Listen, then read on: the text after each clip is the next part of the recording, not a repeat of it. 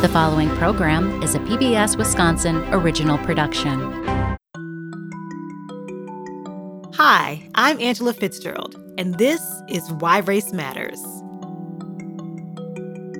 According to the Madison School District, 57% of school suspensions in 2019 were given to Black students. Why is that? Large education gaps, poverty levels, and zero-tolerance policies are huge issues that affect Black education in Wisconsin. Today, we'll talk with Rudy Bankston, a survivor of the school-to-prison pipeline who shares his story of being wrongfully convicted and sentenced to life in prison at the age of 19. We'll explore intersecting themes of identity, equity, justice, trauma, and resiliency. So join me as we explore why race matters when we talk about education. Well, thank you for joining us today, Rudy. Thank you for reaching out and inviting me. Of course. We feel like you have a lot to share on this topic. So to get us started, though, can you tell us your story and how it has landed you in the field, in the area of work that you're in? I grew up in Milwaukee, the youngest of four. Grew up on the north side of Milwaukee. And this is the 80s and 90s. And attended public education. A lot of busing was happening back then. So that means students being bused to other schools outside their neighborhood? Yeah, predominantly white communities. But the first community I grew up in was actually predominantly white. When I first learned what was going on around me, my first buddy next door was a white kid. And at the time, we didn't know much about race or anything. We just rode around on our Dukes of Hazzard big wheels. I had the Confederate flag on the back of mine. Oh, wow. And no one told me what that meant. But so you're out here just representing? Man, it was unaware. Fluttering. And honestly, I love my big wheel, so we probably would have been beefing at that stage if you tried to mess with my Confederate flag, but I didn't know what it was. But again, I didn't have any notion of race or anything back there, and we would just ride our big wheels up and down the block, and he would yell "stranger" every time he saw an adult, and we would paddle away and whatnot. And my mother would reward us for who got the highest grade point average, and my brother ended up beating my sister out. And I recall it was just this frustration on her face. And meanwhile, I'm this sixth grader holding a report card for the first time with a grade point average because I'm used to like ones and twos or something. Right. So I'm like, what I got? And she snatched it from me and I beat my brother out. So, oh, wow, so you were the highest. Yeah. So I'm thinking like, oh, I'm about to buy me some new shoes or something. But when that happened with that report card, they ended up taking me out of my class that I was in and placing me in an advanced class. And in this advanced class, I was plopped in. I was just there. I think I may have. I'm almost for certain I was I may have been the only Black student in there. But and this is sixth grade still. Sixth grade. And I could have been one of the only students of color, but I'm not sure. I can't recall. But I just remember being isolated in the back of the class, bored, and just waiting for the class to be over. Because whenever I went out in the hallway, my friends would be in there like, man, get out that class, man, come back to the... And it felt really good to be welcome. And around this time, too, it was an energy towards those kids down the hall and the new space in the school I was in. And the problem was those kids down the hall were my friends. And I think the adults, including my teacher at the time, they may have thought they were talking over our head when they talk about those students, but I picked up on that. Kids are way more astute than adults give them credit for. They know what's up. Absolutely. And I'm in this classroom and I feel basically ignored for the most part. But when I go out in that hallway, my friends will see me. That's your community. And I'm like, yeah. So we started our first student project, class project, Operation Get Rudy Back to the Classroom. So and we should have got an A because by the end of that quarter, I was back in my classroom. It was like a hero's welcome. And the teacher from the advanced class they all assume I couldn't do the work, not really appreciating my need for social connection. Um, so I wasn't tripping, but by then in this school, we were those kids. I feel like that's a word for educators, right? Yeah. Who aren't necessarily picking up on all of the needs of students that they're recognizing as advanced, but who aren't performing in the ways that might be expected in the class. Mhm. Like there's something to that. Yeah, and it's the missing component, like social emotional needs. I needed social connection. I needed to feel a space of belonging in that classroom. And again, I couldn't articulate it back then, but that's what I needed. And the focus was on academics and not on that need, not on why I started coming late because I was feeling connected to my friends in the hallway when I was still in the advanced class. But after I got back in my initial class in the initial hall, the jig was it was kind of up. We were those kids in the school. My grades went down, and my mother said, "Oh no!" So she pulled me out of the class. Ended up moving us out in a off of this street called Mill Road, down the street from a school called Daniel Webster. And by then, I was getting a strong sense of race through my school experience, the energy. And I'm not indicting all educators, but it was there. It was there. And I think in a lot of ways, they didn't know. Like these schools were diversifying and they had not really done any work around race themselves as white educators. So how do you hold this? And they're showing up with their racial baggage. Which has always been the case when you Yeah. think about public education. Like Yeah. integration didn't require any sort of let's level set and do some culture shifts. No, that was forcibly, you're going to be here, and the racist mindsets persisted. Yeah. And whiteness is standard. Whiteness is the norm, and anything that didn't fit inside of that became the substandard.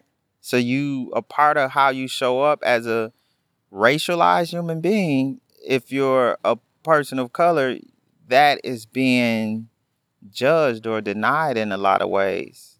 Meanwhile, I'm going into this school, Webster, up the street, and I think my experience at my old prior school shaped kind of my attitude towards schools. It developed somewhat. It was a sensibility, but it was also a sensitivity towards being those kids. And it was same thing that it was the same issues that showed up in his new school. Meanwhile, I'm navigating this new community where, for the most part, the mothers in this community, they embraced us. But the sprinkling of white fathers, you can just kind of tell. And it included the father of my two buddies next door. Because it They was a weren't rule. feeling you all. Huh? They weren't feeling you. I didn't really pay attention that much. So it didn't impact me, I think, like that, but it was a rule in that house next door that I could not be in there, me or my brother could not be over there when the father was home. And I never gave it much thought. So it would be times where we'll be in their bedroom playing like Nintendo, and the mother would have to come tell us 2-3 times, "Hey, your father's on the way home. Your friend should go back home." And I finally go, but one day I'm over there, and he asked me my buddy asked me like, "Hey, you want to see something really cool?" I said, "Yeah." So we go in this room, and this room got like guns and empty like war cannon, like souvenirs from war and stuff like that. And I'm looking around like, whose stuff is this? And he looked like, "That's my dad's." So in my head, I'm like, this is why we can't be here when this dude here, he crazy as hell. So from that point on, the mother never had to come get me. I'd be the one to be like, "Hey, I think your pop's on the way home," and hit it. He like, "No, let's play this last game." And I'm like, "Man, I'm out of here." Because I'm thinking, dude, it can just blow up the neighborhood, you know? And I grew up on the 18, so I had something to feed my imagination around that too. One night, I was looking out my window, and how our houses are positioned. If I looked out my bedroom window, I would look in their driveway where the basketball court was in the side house. And one day I'm looking out the window, and the father just popped up out of nowhere and was cussing at me and stuff like that. And Wait, he was outside of your house? yeah, outside the window. And it's not too strange because that's where their drive through. Okay, so it Um, was part of their property too, yeah, but yeah, yeah. So it was their drive through was right, it was set right there. So it wasn't too strange, but it was strange because I've not had an interaction with this dude. So I'm like, damn, what the hell dude mad at me for? But I collapsed to the floor, and my brother Boo, he on the bed like playing the game or watching TV. I'm like, Boo, crazy dude next door. So Boo crazy. He go to the window and start like, hey, you better get away from our window. So I go in the room and tell my mother, and my mother meet their mother, the man's wife outside, and somehow he found out we had been exchanging video games. And I just know it shook my mother up. And I didn't know at the time that he was saying some racist stuff, but I knew it shook my mother a bit. And shortly after that, I don't recall how long after that, but shortly after that, I was taking the garbage out on the way to school, and somebody had written on the big garage door KKK. And I couldn't even appreciate what that meant. I couldn't appreciate what it meant. But I couldn't wait to run in the house and tell my mother, because I was one of them weird kids that would love to watch people face when they're about to discover something shocking. So I went and told my mother. She came out and she walked and saw, I'm like looking at her, looking at the garage. And once she saw what was on there, I saw a look on her face that like I had never witnessed on my mother's face before.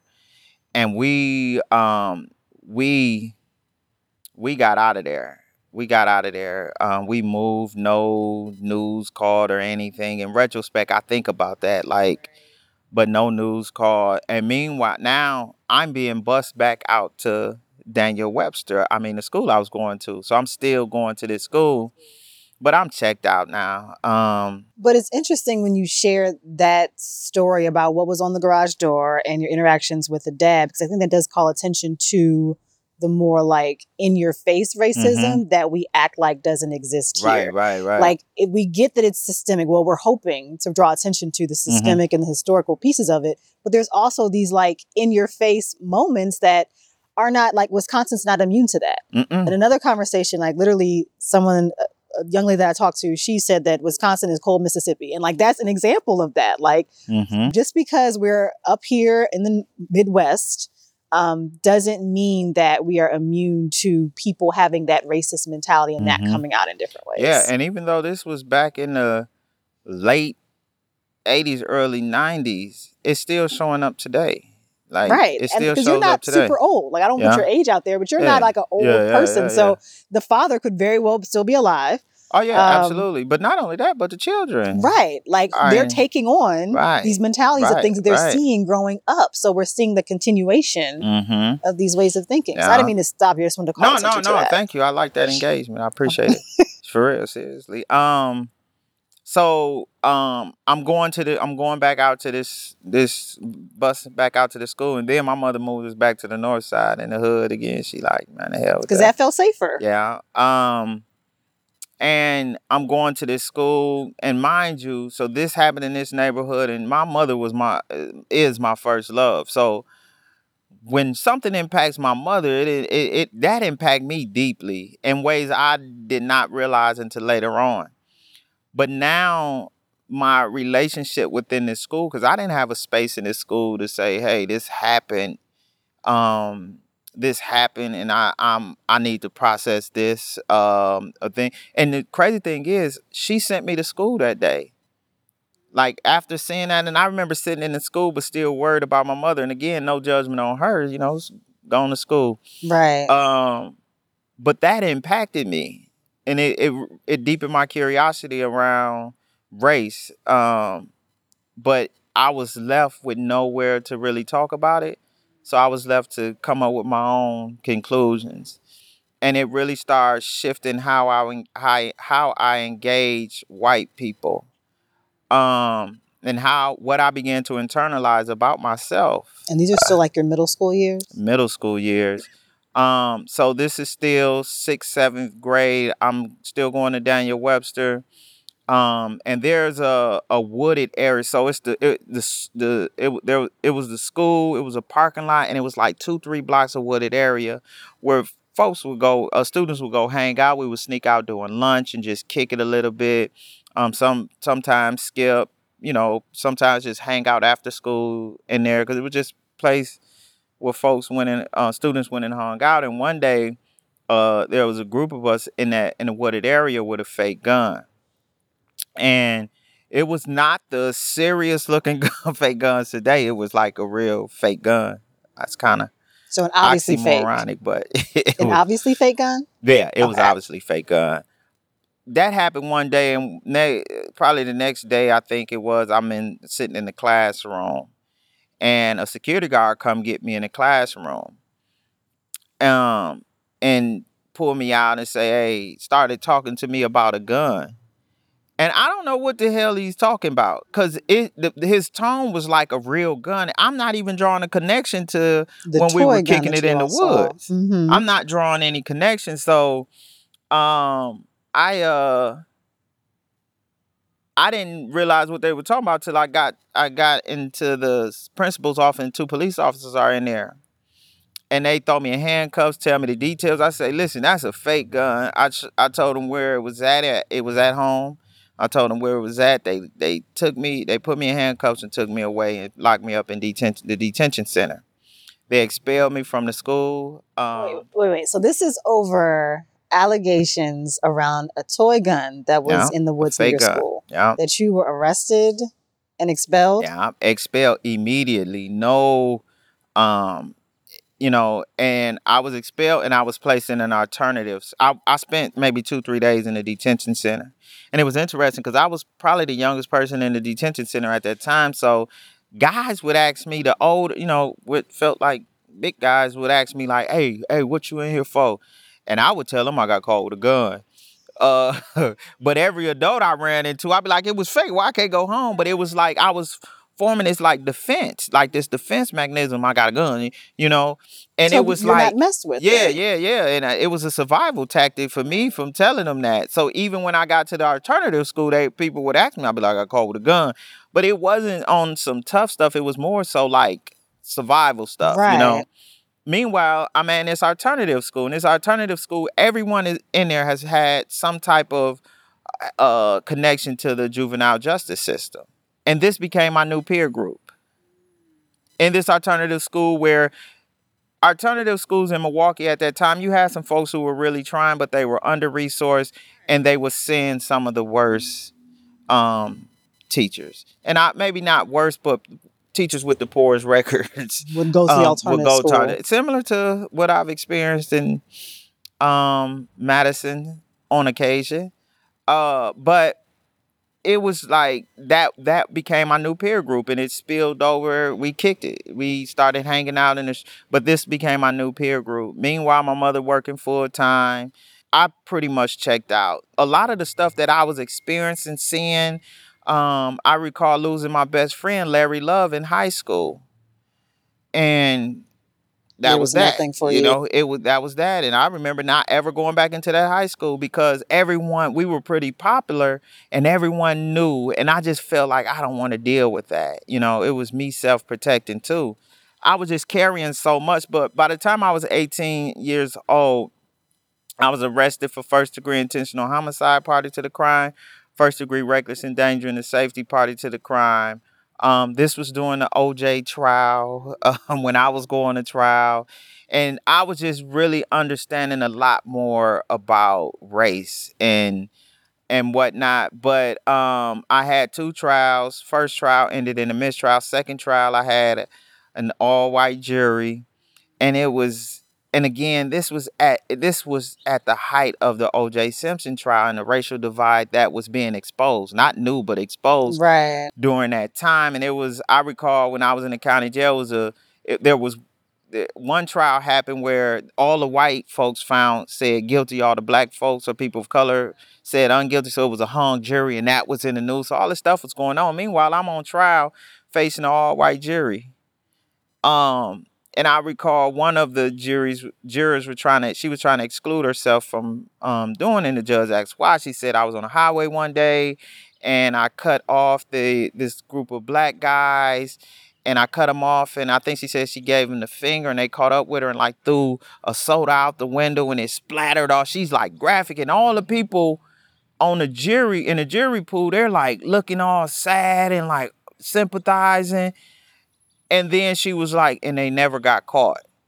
And it felt like in that moment, they looked at the energy was like, this one won't get away though. You know what I mean? So I'm there paranoid. I'm like, man, this is it, you know? So, meanwhile, I get found guilty. And I always say I'm not innocent in terms of like I fell off into the streets. You talking about the 90s in Milwaukee, like, you know what I mean? But I was not guilty of this particular case. But yet I was found guilty, and I was arrested at 18, spent a year in the county jail fighting the case. And by 19, I was on my way to spend the rest of my life basically in prison. So while I was in prison, though, I started really looking at like my life. Like, what the hell? How the hell did I end up in prison with a life sentence at 19 years old? I started out angry, frustrated, confused. And then I started reading. My mother went to a black bookstore in Milwaukee. It was called Culture Connection, and she sent me some books. And one of the first books I got was by Naim Akbar, and it was a book about human transformation. About how he was he did an analogy in the book how you start off as a caterpillar and then you become a butterfly. So that growth stage and what that's about. But he did it through pretty much an Afrocentric lens. And I just started reading, doing a lot of reading, and a lot of the reading was convicting. Like it gave me it convicted me a lot because those words on the page were like mirrors being held up. Because at the time, by the time I got to prison, I was in a severe identity crisis. Like I had pretty much accepted and internalized and began to live out the stereotypes that I heard about what a black male is. Through that reading, I started to really discover how resilient and beautiful and how much genius black people hold. And growing up in education, I always got the slave story. Right. But even with that slave story, I got this as victims. But I started reading new interpretations where the interpretation, like slavery was one thing, but before the transatlantic slave trade, there were universities in Africa.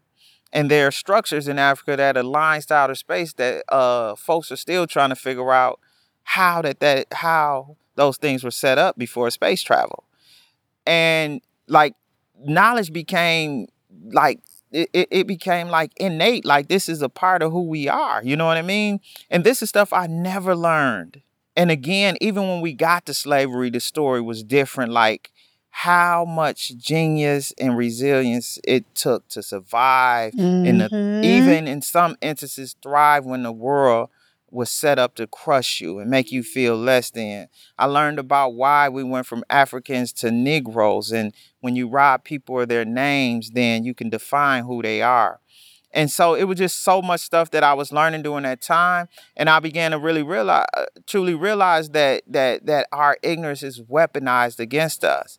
And Frederick Douglass' story changed my life because like that just changed my life. It's two scenes in particular. One scene was him scheming to educate himself, scheming his slave master's son to teach him how to read, scheming, like how much risk it was for black people to learn how to read. And back then, if you got caught with a book reading it, you might as well have a pistol today. But it was also a scene in Frederick Douglass's book when he was older now and his master's wife was teaching him how to read. And the master found out and became irate. And Frederick Douglass recalls in his autobiography how the master said, you don't teach a slave how to read or write. Because if you teach a slave how to read or write, you will not be able to hold him as a slave. It will be impossible to. And that really clicked because it really helped us understand why we were denied that education back then. Because through education, it helps you to have this intimate relationship with your humanity. And when you know you're a human, you're not going to accept slavery or oppression. And it's similar to today. When we know what we're truly worth, we're not going to accept So it's gonna be some stuff that's happening downtown with some new artwork on and less glass in the window. You know what I mean? Because you know what you're worth and you don't deserve to be disrespected. So just that education piece became critical, but not a white-centered education. I was going to say, because when people hear the word education, Yeah. a certain idea comes to mind. The assumption is Mhm. like, oh, well, we have education. But as you've already pointed out, like, what type of education? What sort of messaging is that education communicating to Black students? And if it's reinforcing this negative narrative, then how is that going to make that student feel empowered in your classroom? Right? So, like, and stereotype threat is a thing. It's an absolute thing, right? How is that causing me to view myself in a way that is empowering, that I can then perform well? Or is it feeding these like defeatist victim mentalities to me? So I don't even think that I can. And I'm so hard trying to disprove this idea that I can't, that I'm underperforming, right? So like, yeah, overhauling education and just It's confronting how we go about it. Like, absolutely. Like, who is it serving? And if it's not equally serving everyone, then what needs to change? And not getting so caught up in test scores and stuff like that. If they're not, what are you testing on? According to whose standards? And is this young person leaving education as a young adult a critical thinker? Or was this young person treated like an empty vessel where you just poured information into? So this was my process. One of the only jobs I would take in prison was that of a tutor. And I learned how to teach during this time, because part of my job was to convince men who were doing life, double life, triple life, 60 years, 70 years, 30 years, that education was still important. I'm not coming with, bro, education is the future. They look at me like, what future, man? Right, I have no future. So it was just a different approach, and it just started off, and this happened organically, where I would just listen and hear these stories. And a lot of these stories remain inside me, and I carry them in the work that I do. But I would hear these stories, and certain times I would go in my cell and write my mother these long letters of apology, just by hearing their stories and their struggles and what has been. And these would be some of the most intelligent, talented, like the prison system is a cemetery of some of the best talent in the world, just sitting there. And a lot of these men would rediscover writing and music and philosophy and just deep stuff. And it just sitting. So that impacted me, because that became my thing. Like, and prison does it to you too. I became convinced by the time I was a tutor that my job was to revolutionize the mind of every brother who came in the joint. Like, we was going to revolutionize. We going to get back in the community. We was going to start the revolution. That was like, that was the goal. Freedom dreaming. There you go. With a little delusion. It wasn't delusional. Look at where you are now. No doubt. I was reading the Panthers at a period, and yeah. So it was real. I have a more balanced view, even though I love the Panthers. They have a lot to teach us. I was going to say, I feel like they are put in a lane that does not reflect the totality of what they do. It totally does. And they brought breakfast programs. Right. And there was no free food program in communities before that. And not them. only that, but the key part of the breakfast program, you got educated. So you didn't just come and get free food. You got educated then about your rights. You got educated on many levels, and I think that's why they became a target, because of that, but just learning about that and really connecting with these brothers and during that period, it really taught me the importance of relationship when in education. And a lot of times our common ground was hip hop music. I grew up on Tupac, and they start showing up saying Boosie is better than Tupac, and I'd be like, what? Well, who would Then I called my daughter, and she was like, yeah, Boosie is. I'd be like, what? So that would begin the conversation. But the beautiful thing about the story of Tupac is his history. And he is rich. He has the Black Panther. His mother was a Panther. Assata was connected. Assata Shakur, she was connected. So I was able, this was the beginning. And next thing you know, I'm sliding them articles. And they're thinking it's about hip hop. And next thing you know, it's books that, and it got to the point where the older brother, the young dudes gravitated towards me in prison. So I feel like you're dropping these nuggets that I want to just make sure we're capturing here. Yeah. Like literally you figured out the hook, right, to providing education or a source of education to this group of people rather than just saying, here, read this. And then I'm going to like villainize you for not doing it. Like, okay, let me figure out what you're interested in and then tie that to your interests. I feel like that's one of those key nuggets around education, which I know we're going to circle back to in a little bit, but I just wanted to amplify that as well. Music was it, because a lot of the brothers didn't have anything but a pen in prison. So many of them wrote music and they would always bring it to me. They would bring it, bro, like, could you look at this, big bro? Yeah. And I would give them that critical feedback, but I used it to teach them grammar. I sell the dictionary and thesaurus on them. Like, man, words are your weapons. The more words you got, how you think Tupac was so cold? So I would have, you know what I mean? And, but it was like this genuine wanting to see them go home and just rock the world with whatever their gifts. They wrote books and any number of things. But I also became a target in prison because I ended up moving to a dorm. And at first, when they moved me to this dorm, it's like 200 or I don't know how many. But I'm like, I don't want to be around all these, you know.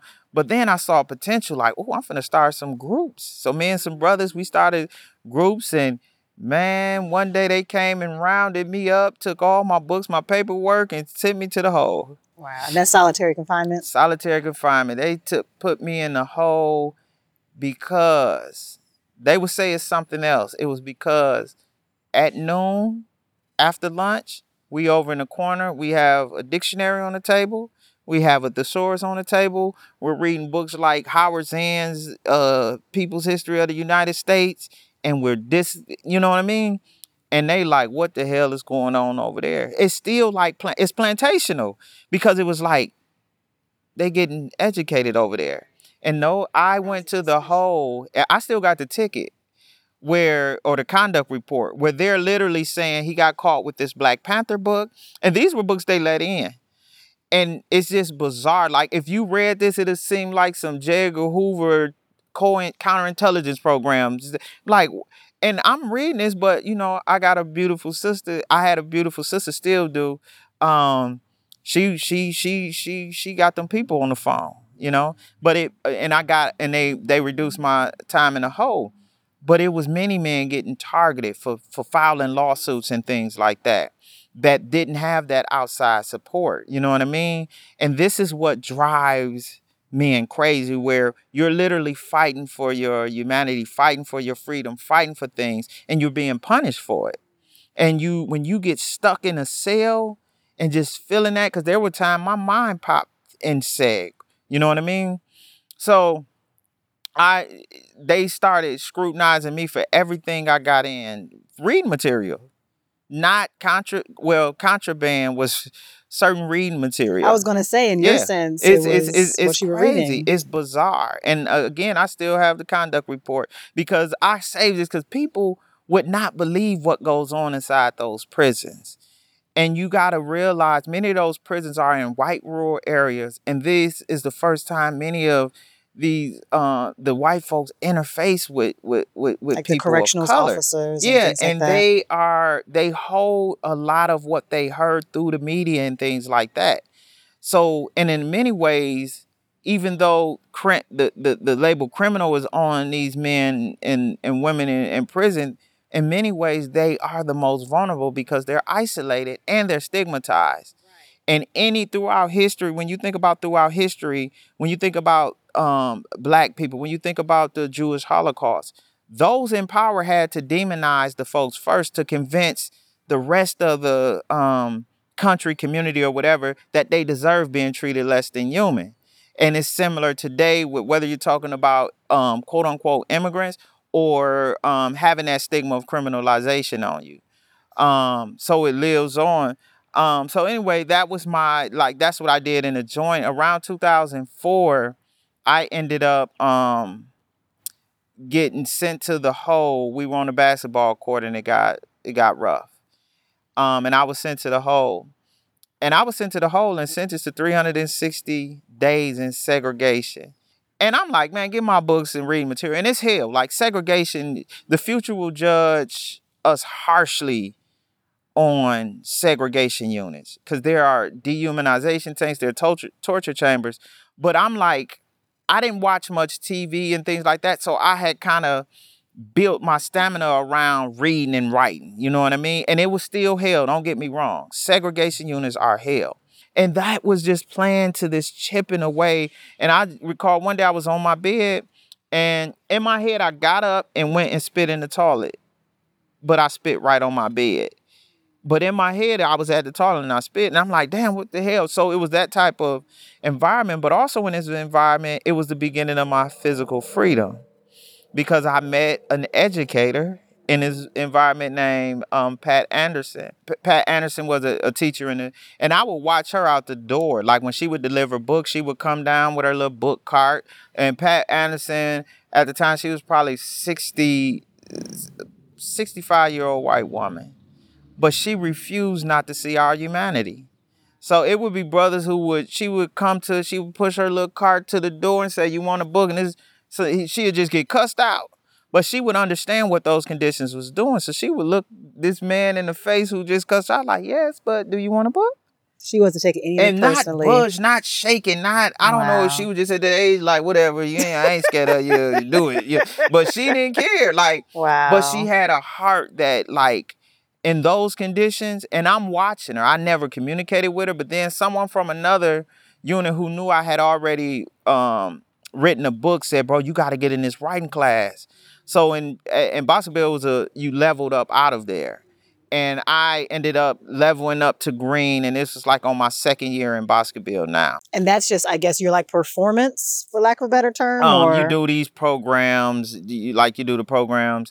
And anyway, now I'm able to attend class, but I attend class, her writing class, I wrote her and she accepted, and I attend classes with handcuffs. We all did in handcuffs. So we all sitting in there, and here's this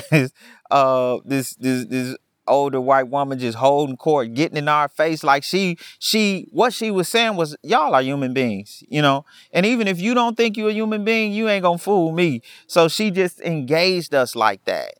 So I got in her class with an ulterior motive. I had written my first book, and again, prison does it to the mind. I was like, all I got to do is get this book in her hand.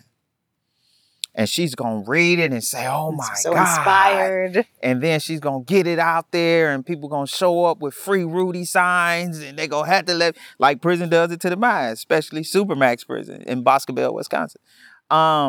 So anyway, we just built a genuine friendship as much as we can have one in those conditions. And it was at one point she just looked at me and said, you do not belong in prison.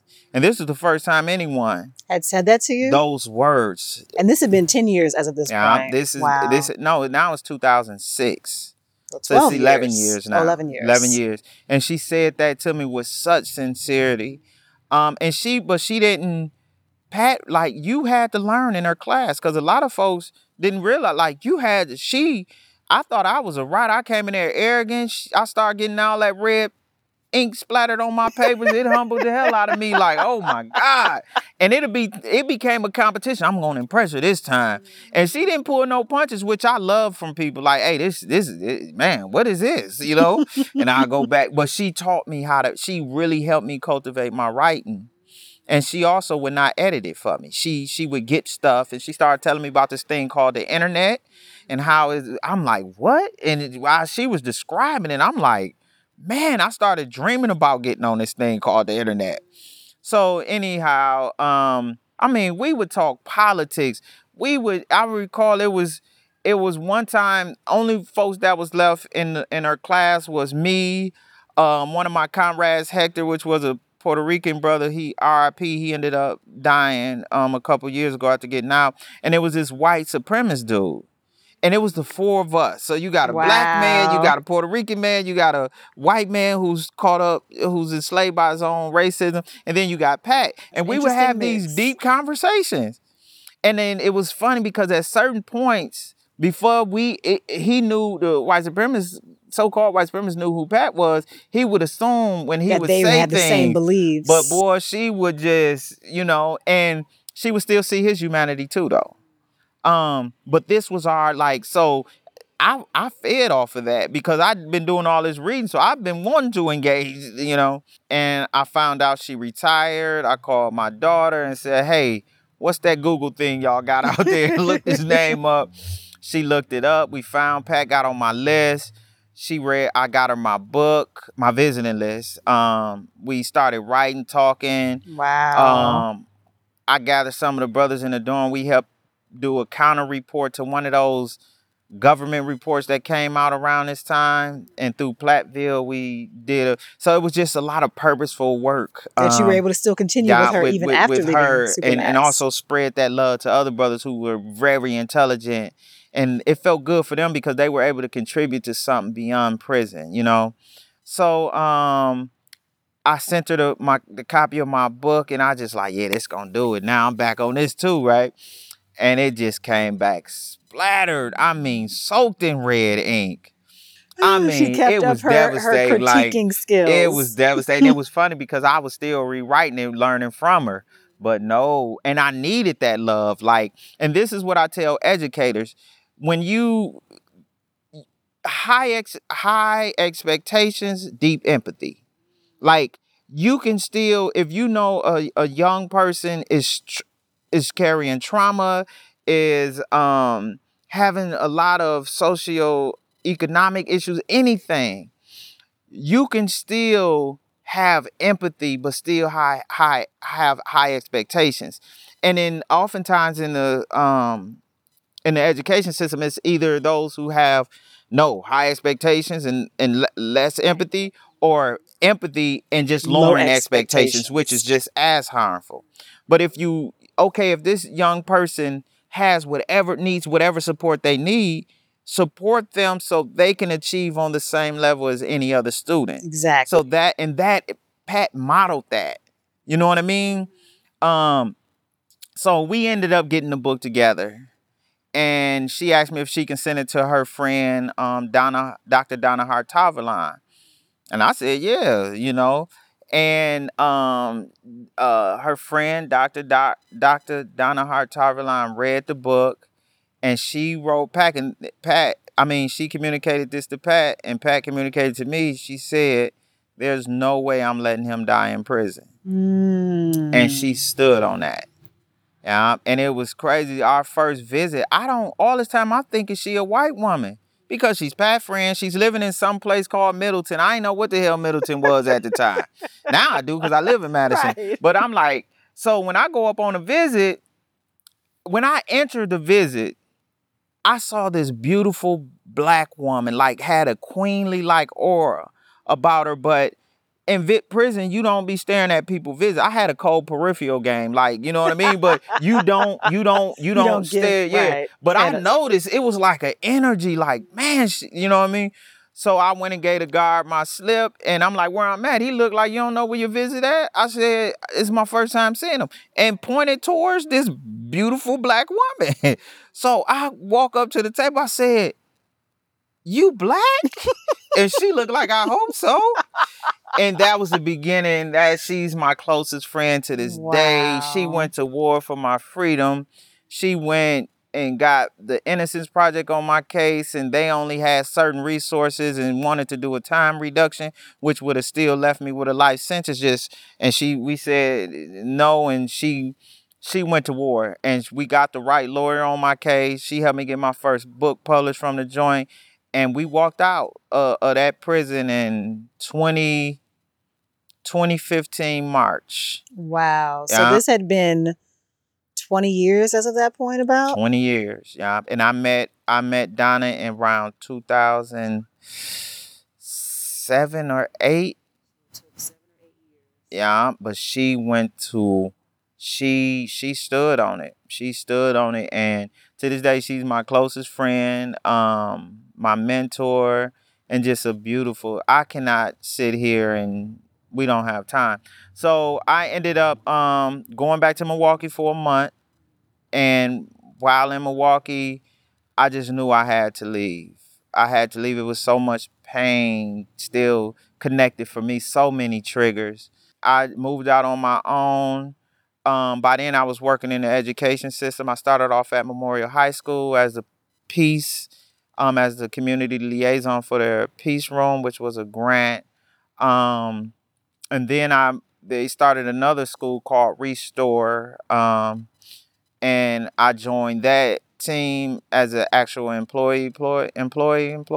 And then I ended up downtown by 2017 or 18. I was working downtown as a restorative justice coach, but doing it through a anti-racism lens. And that's my lens. Like, and that's the work that I do. And so I was in title, I was a restorative justice coach, but when I got downtown, and I loved it because I learned so much. Like, I have had some awesome colleagues that just understood my struggle, and you know what I mean. And even the principal Jay Affel, who hired me at Memorial, he took a risk because a part of me coming home, I took a deal to come home.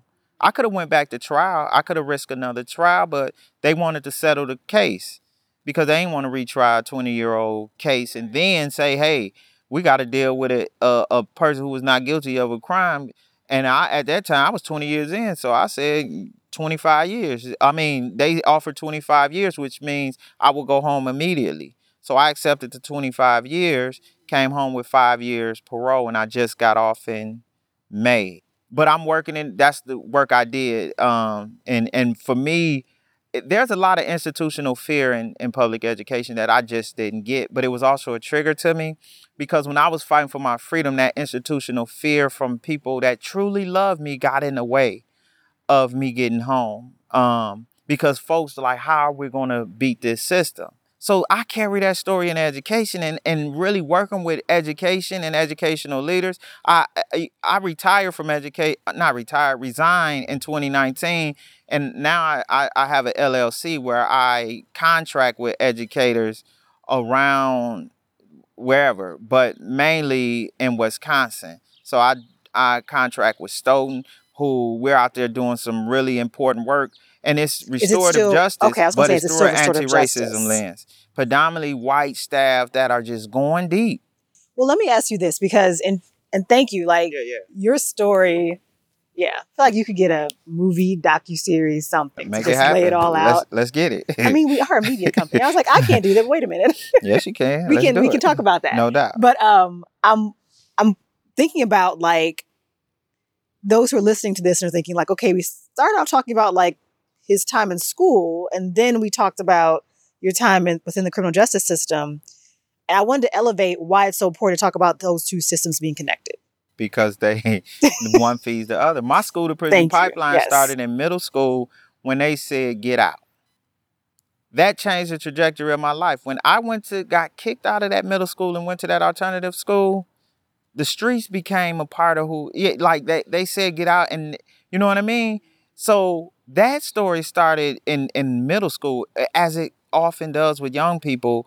Part of the work that I do also, I mainly work with adults and work with adults around race and racism and things. And it can be anything from curriculum to development to building just and equitable learning environments. But I also contract with a part of one of my contracts is working with the young people in the juvenile system right here downtown in JRC. And many of them, like, I'm seeing the same thing in terms of like smart, gifted, in unique ways that don't fit the mold of, but like, and you just want to like, how do we pull these resources and get them what they need in order to not, and that was my stance coming home. The assumption of many was that I was going to get into prison reform. But for me, Angela Davis taught me some stuff about what reform is versus abolition. So that was one thing. And I still support Brothers in the Joint. I still support the cause around supporting freedom of men, women, or however you identify. I still support that. But I came home, I'm going into education. Because for me, our young people spend more time in these schools, and their reality of themselves and the world is getting shaped. And education is like, it's always been like kind of like it's like a serious hit or miss. And it has impact. And again, like when COVID hit, I did virtual. I teamed up with some educators in the juvenile system, and we built a curriculum from scratch, basically. And guess who helped? A virtual curriculum. Yeah, and guess who helped do it? Who? The students. They helped to create it. I would show up, and I would come, or excuse me, me and a couple of teachers would come with our lesson for today. And I would have a quote by Angela Davis, for example. And they'd be like, who is Angela Davis? Inside, I'd be like, yes. Next thing you know, we watching the 13th. And we're just constantly, and for me, and they would ask me a question like, who do I listen to? Music. And they were like, you listen to Kevin Gates?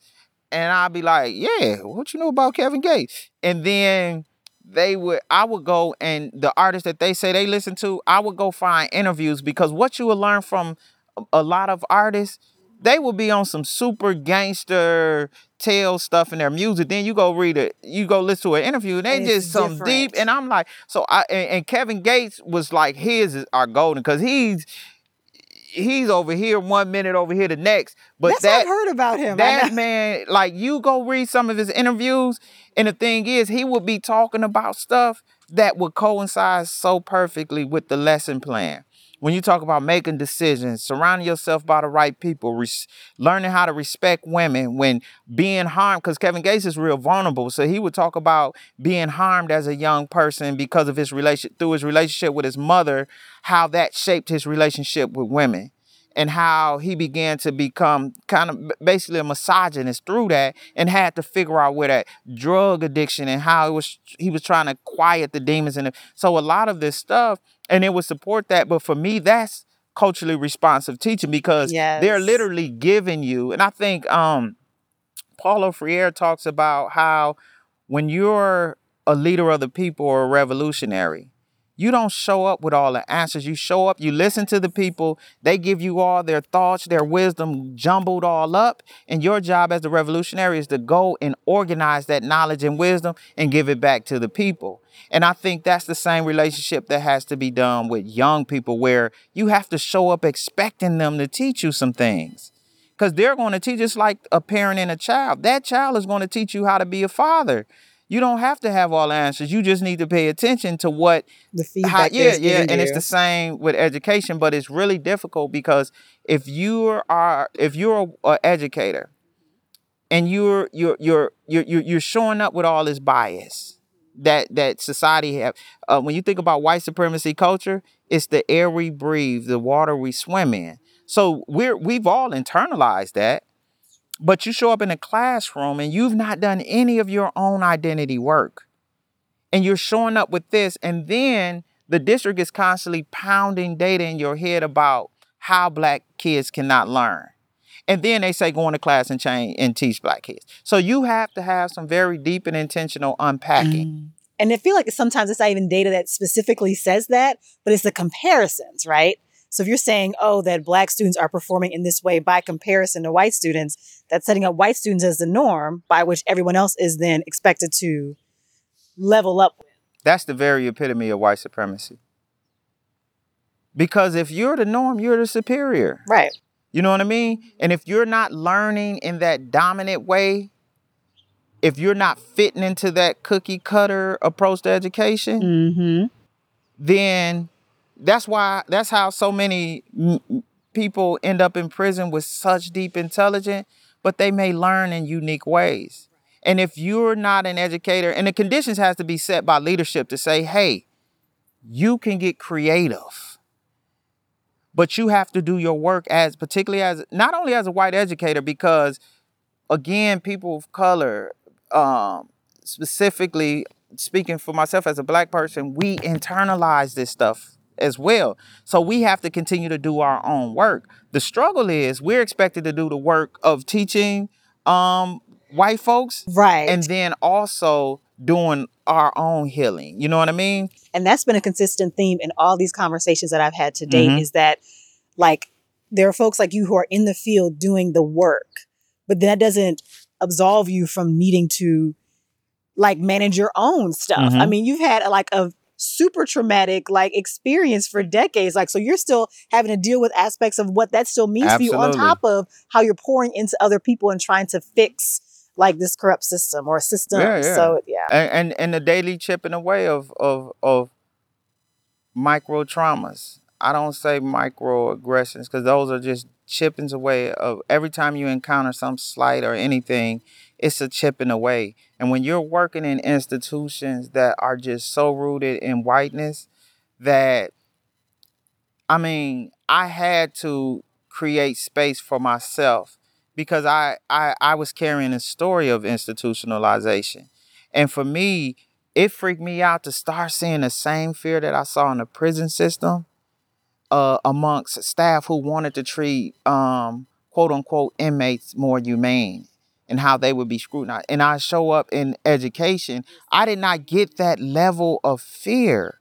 And it really shocked me, and not from a place of judgment, but from a place of like, how is this living? But that is capitalistic white supremacy culture, where it thrives off of keeping people in place. Education is more about compliant than really helping students to become critical thinkers.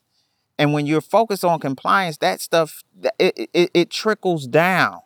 So the principal is complying with the school district is complying with the board, and then the teachers feeling like they don't have power, so their classroom becomes their only place of power. So then now they have to get compliant. And that energy around that, it makes it extremely difficult to have like those just and equitable learning environments. And I think with what I'm seeing with the virtual learning, it is creating space, only if it's capitalized on, but it's creating space for educators to do some deep diving around identity, but also it's creating space for them, for the system as a whole, if they really want to do something radical. It was amazing how quick they dropped testing when it needed to be dropped. Right. And everybody's alive. And you know what I mean? Like nothing bad happened to anyone. But right. now what I'm seeing in education, they're trying to pour old wine into a new bottle, a new reality.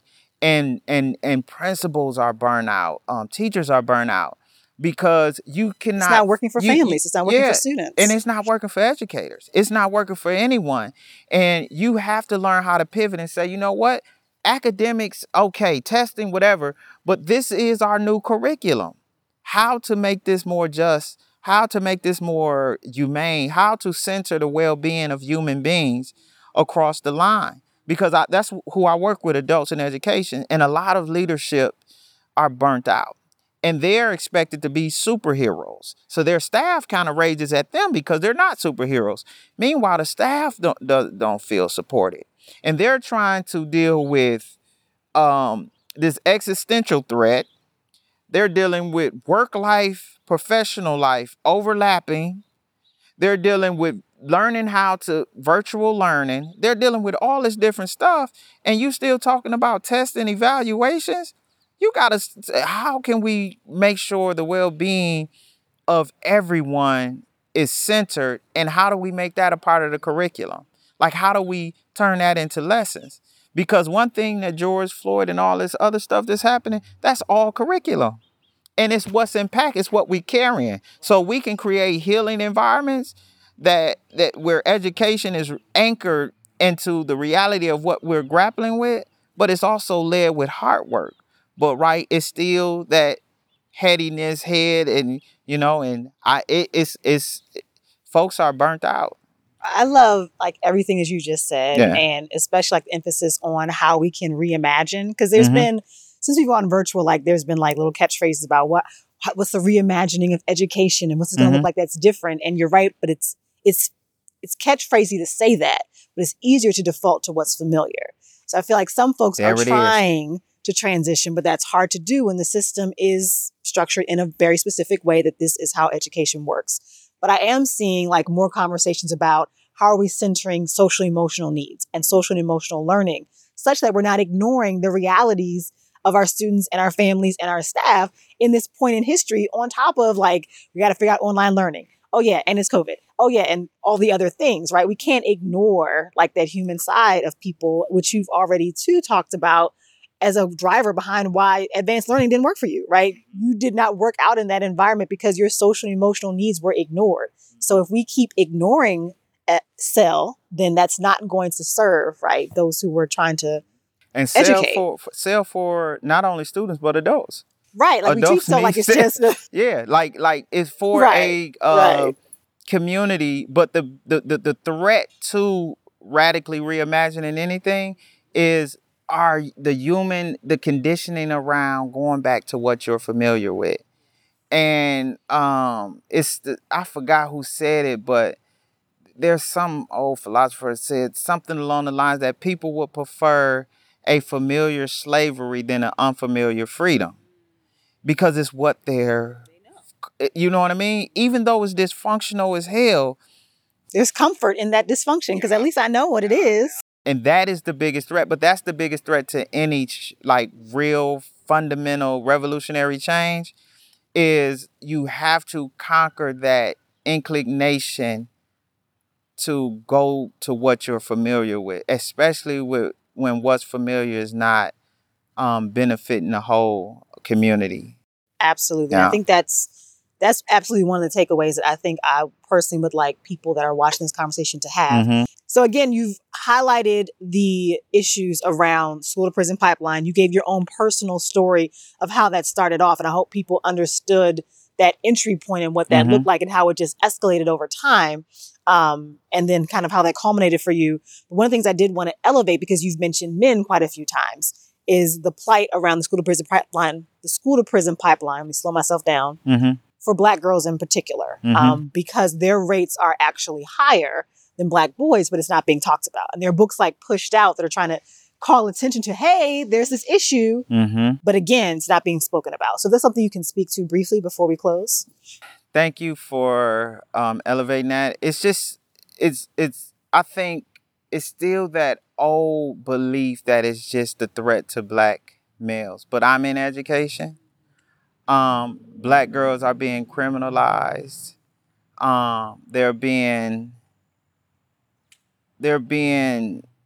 It's an adultification of Black girls.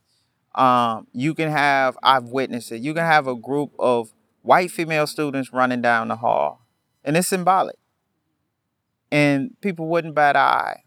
But you have a group of Black girls running down the hall, and it's just, ring the alarm. And that's symbolic. It's a small thing, but it's symbolic. But we have I work with our young sisters, particularly.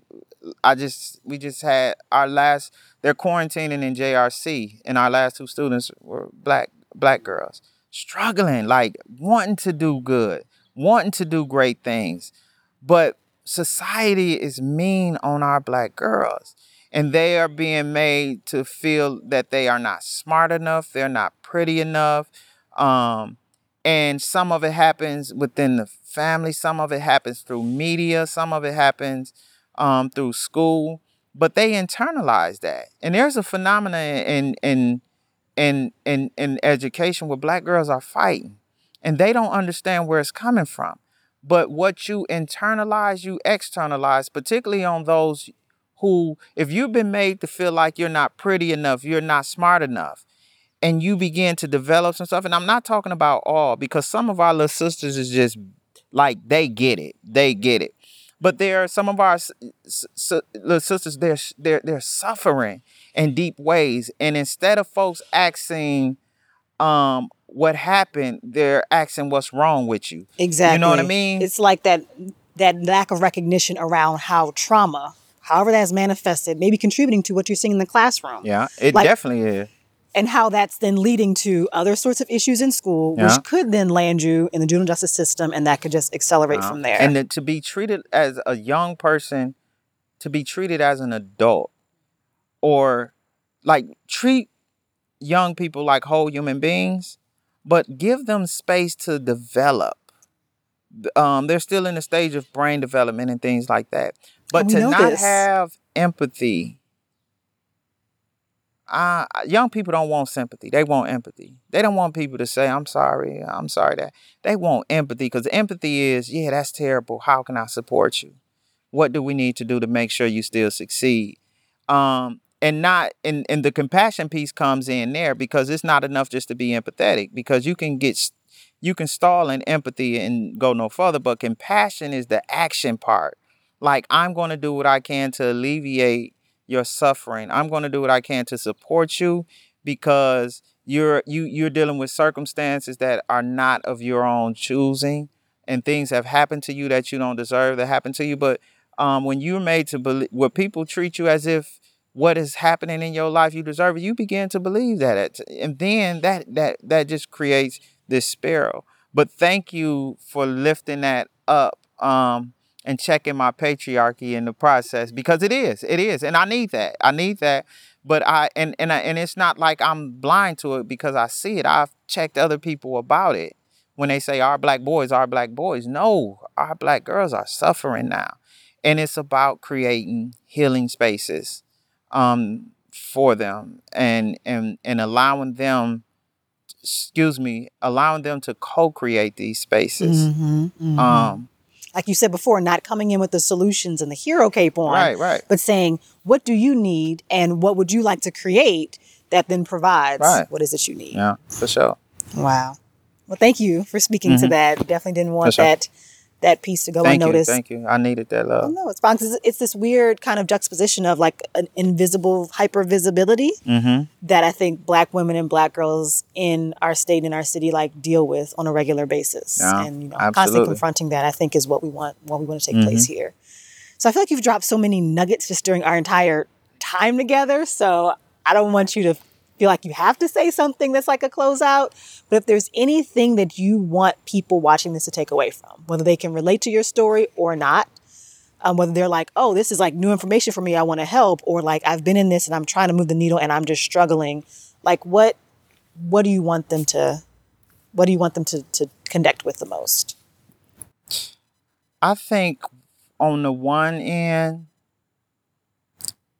for me, anti-racism work is about tearing down the barriers that gets in the way of us seeing one another humanity.